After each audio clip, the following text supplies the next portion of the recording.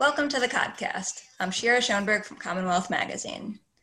As Massachusetts businesses start to reopen, one burning question for many working parents of young children is who will watch my kids? Beginning this week, non-emergency daycares will be allowed to submit reopening plans to the state and reopen soon after. Daycares will have to comply with state health and safety guidelines that include reduced class sizes and new space requirements. Children will be encouraged to wear masks and remain 6 feet apart, and they won't be allowed to share toys. Joining me today are two experts on childcare. Amy O'Leary is the Director of Early Education for All, a campaign of strategies for children that aims to ensure all children have access to early childhood education. She is the past president of the National Association for the Education of Young Children. Tammy Inman is the owner and director of Whittle Kids, Inc. in North Falmouth, a childcare center started by her parents in 1982 that serves 95 children. Thank you both for joining me. Tammy, you were the impetus for a petition on change.org that's gotten more than 35,000 signatures, calling on the Department of Early Education and Care to revise their standards. So tell me a little bit about how that petition came about and what your concerns are. Thank you. So the petition came about, a parent at my school who has two children enrolled with me took an answer that I provided in a survey to EEC and formulated a petition to put forth to everyone out there looking for early childhood options for their children. Basically, I'm really scared for my business. I'm scared for my families and my teachers. We really just want to get back to what we do best, which is caring for young children. And the restrictions, I feel, are going to force many childcare centers to close their doors, not open, or even if they wait until September, that might mean for them that they won't make it. So give me a couple of concrete examples. What did you read in the guidelines where you said, hey, wait a sec, this just isn't going to work for my center? Well, for my center, the biggest one that popped out was the reduced enrollment, the reduced class sizes for my pre-K and my preschool classroom, which right now have 20 in my preschool and 19 in my pre-K. They reduced that down to 10, but they also increased the square footage needed per child. So when my father built the school in 1982, he built the school based on the square footage needed per child with a little bit extra. And the building, I don't have the option to change that. I don't have additional space. I don't have separate entry points into my program. So really, that was a huge one for me because right there is tuition. I can't increase tuition on my families, as we all know that they can't afford increased tuition. And then to the families, in good conscience, I don't know how I can sit down and pick and choose from 76 families who's allowed to come and who can't. So from your perspective, financially as a center, your concern is you're going to have to cut the number of kids, and then you might not be able to get enough money in to run your center. Correct. Amy, you've talked a lot about the need for more funding for early education. I imagine Tammy's not the only one facing these kind of financial struggles. What's the pandemic doing to child care centers financially? What more needs to be done to make sure that centers can continue to operate? What we know is before COVID-19, even at full enrollment, the childcare market was broken. The way the system is financed left too few children with access to high-quality early childhood settings, too many educators living on poverty-level wages, and too many programs one rent payment away from closing down. And we know that our system is complex and with many different funding streams, both public and private dollars in the system. We also know that programs are going to need flexible, stable, additional funds to have a chance of making it in the new reality in the short term as we continue to deal with this public health crisis, and in the long term as we think about, building the system stronger. So Tammy is not the only one, and many of the questions and concerns that she raised, we're hearing from across the state of Massachusetts. We're also hearing it across the country. Massachusetts was rare that we closed our child care system and now have to reopen it. One concern that we've seen across the states is that the utilization rates are still very low, that parents are having to make decisions about whether to send their children back to programs. And Strategies for Children launched a parent survey for April and May. And what we know is the parent perspective is evolving. So our survey captures kind of where parents were for those 2 months. But we found that 60% of parents responding said they're struggling to work from home without childcare. 46% said they will not be able to return to work without a consistent solution. 87% said that they would be hesitant to return to childcare due to health concerns. And as Tammy said, while 70% hope to return to their pre-COVID arrangements, we don't know the guarantee or how that will even work logistically. And that was one thing that really struck me from your survey was it seemed like only 2/3 of parents said they actually planned to return to their previous childcare provider when the governor reopened childcare. And I think this was before those guidelines came out. Why is that number so low? What are parents thinking? I think we know that parents are going to demand, the parent demand is going to drive the system. So understanding, and I think we right now don't have a great mechanism for collecting that information. And I think Tammy, along with directors and family childcare providers, are reaching out to their families. The other finding in the survey was that 94% of parents were still connected to their current provider. So we know this relationship that is built on trust is important to both the providers and the families. And I think parents, like every other person right now living in this new world, are making decisions every day with the health, balancing health and safety concerns for kind of not knowing what could happen with this virus, but also thinking about wanting to get back to normal and thinking about their own jobs. We also know that there are, some parents may have the benefit from working from home. Some parents are going to have to go back to where they were working or already have been. So we have to think about how communities are working together to first understand this real-time supply and demand, then think about what technical assistance will programs need to get back up and running, and then, as Tammy alluded to, this cost-based financing. And we know the answer is not doubling parent fees. We know that the money has to come from somewhere, and that's why we believe that advocacy is going to be even more critical at this juncture. But we also know we can't go back to the way it was. Tammy, what are you hearing from parents at your center?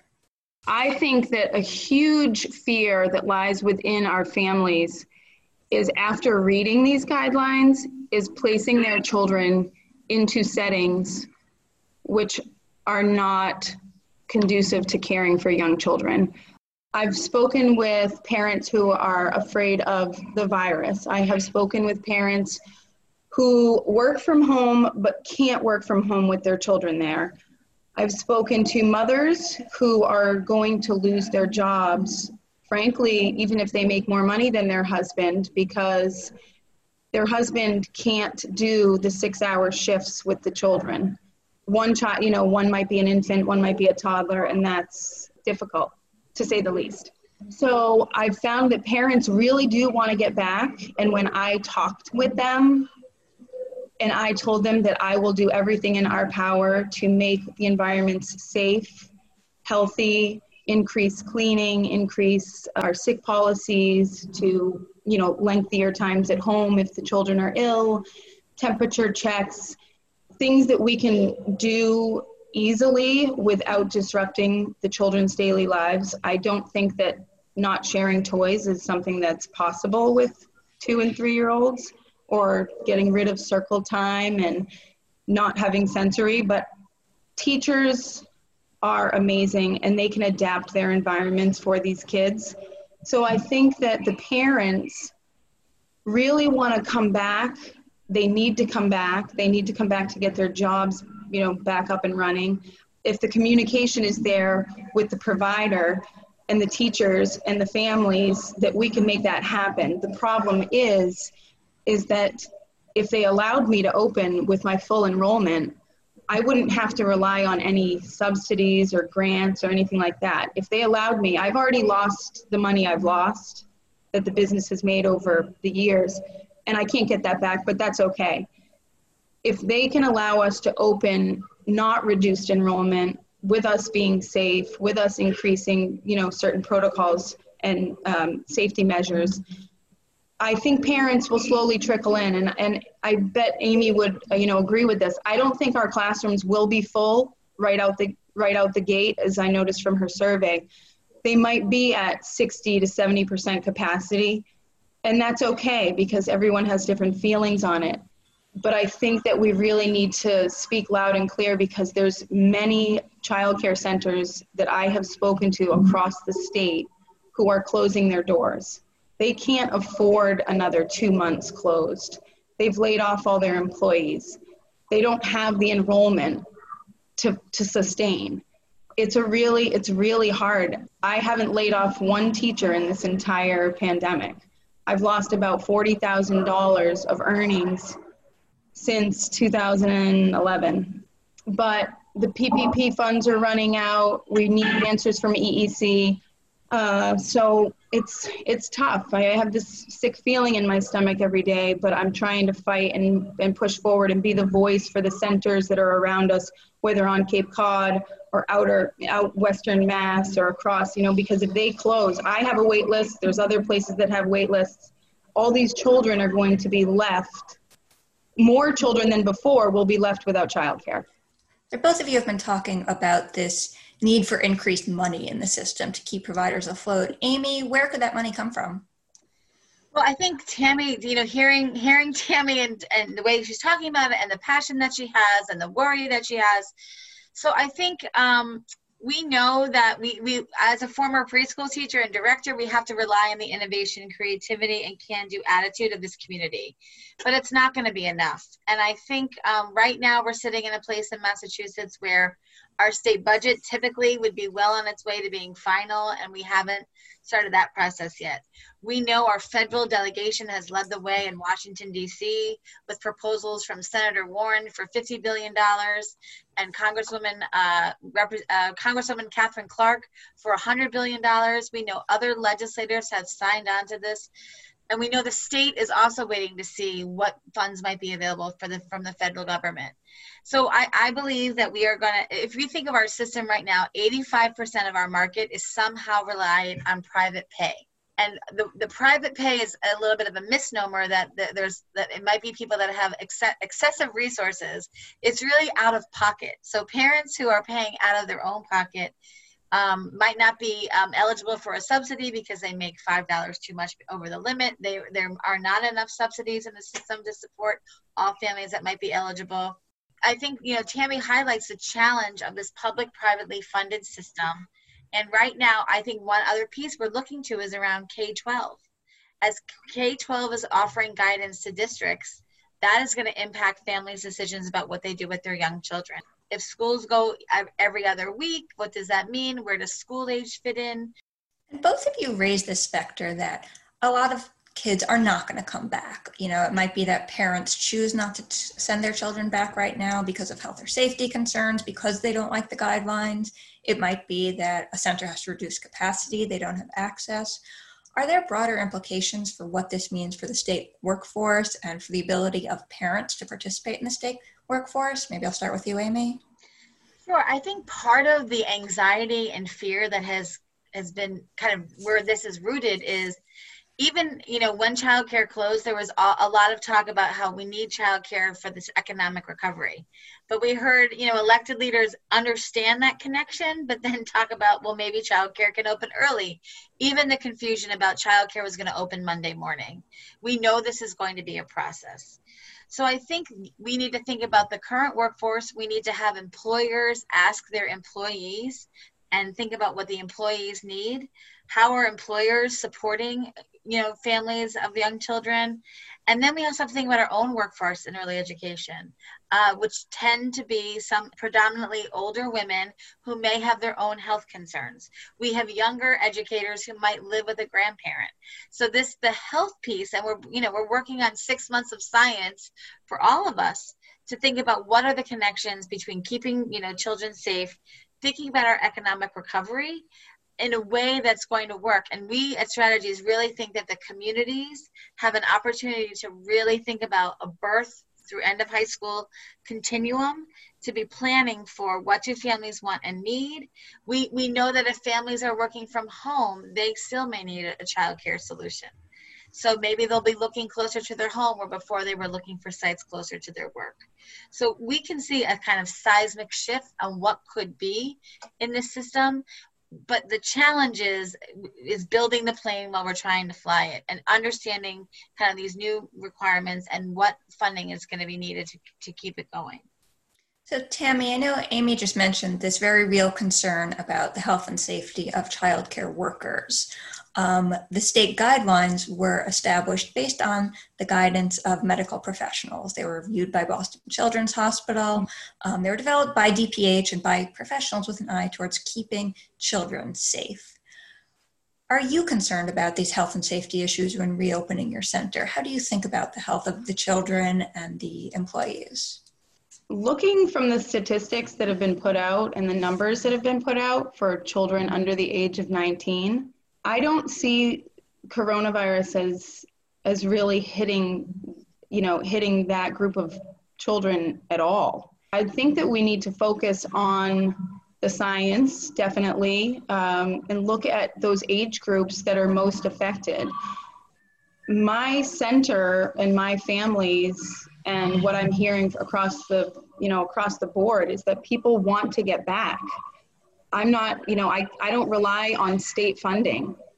The science that has shown, that the children aren't really affected by this kind of goes against what they're putting in place. An infant teacher is supposed to completely mask up, gown up, glove up to feed a baby a bottle.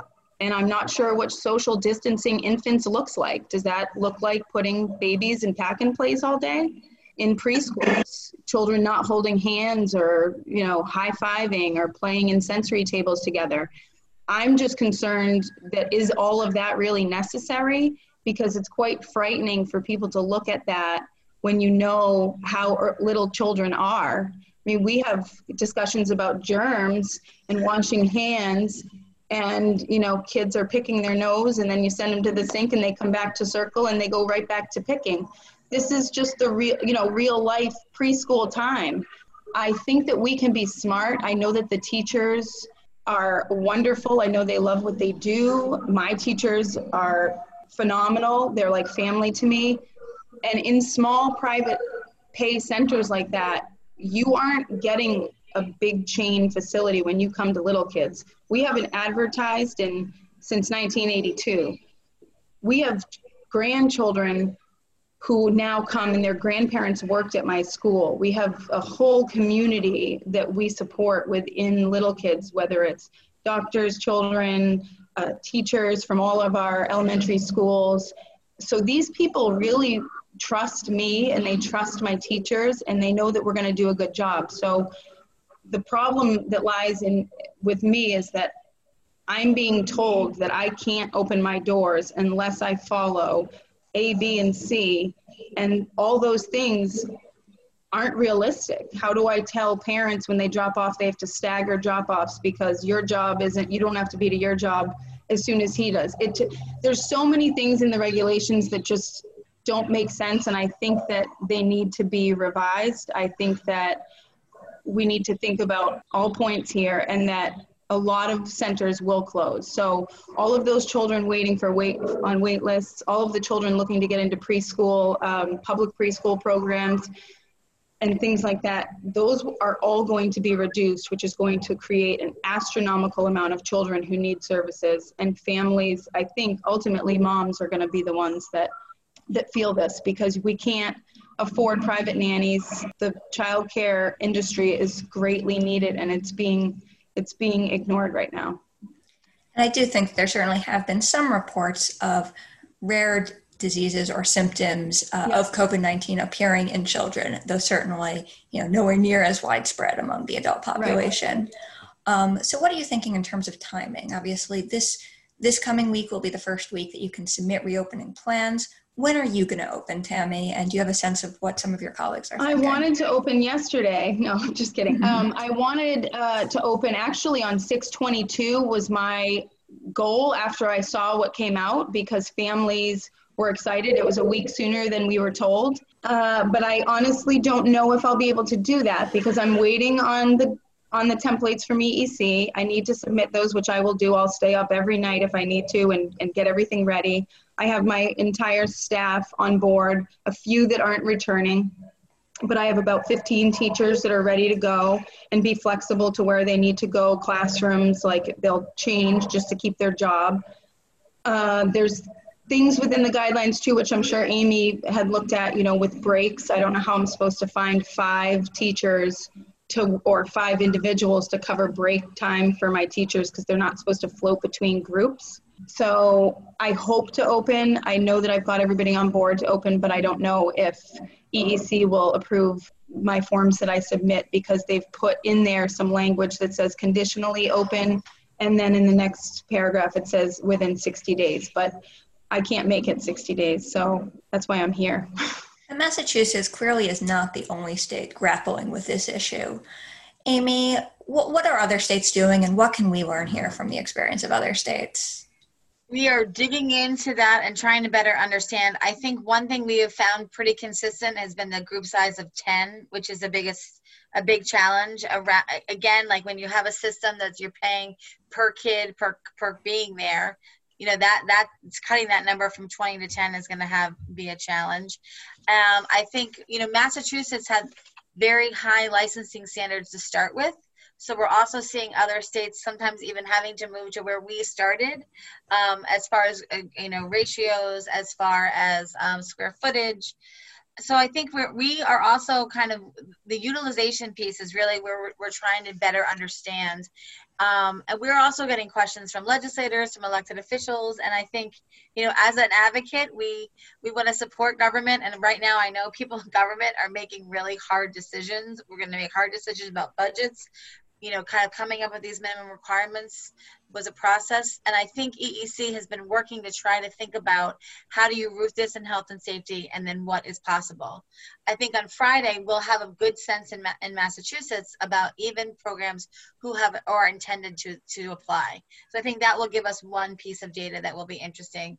But we're also looking to think about other states, how they're looking to finance things, where their advocacy lies, and also what decisions they're making around timing. And I think that is important. And we are watching, along with our other colleagues, around the K-12 system. Because ultimately, kind of whatever we come up with for this summer, may be dramatically different than what it looks like in September for many reasons, because of the health reasons and just because of some of the logistical reasons. So I think we will learn from other states, and we will continue. We're going to blog about it this week, so you can check out our blog for a full update. And anyone interested in the childcare issue can also read more of our coverage on CommonWealthMagazine.org. Amy O'Leary, the Director of Early Education for All, and Tammy Inman, the owner of Little Kids in North Falmouth, thank you so much for joining us on the podcast. Wheels on the bus go round.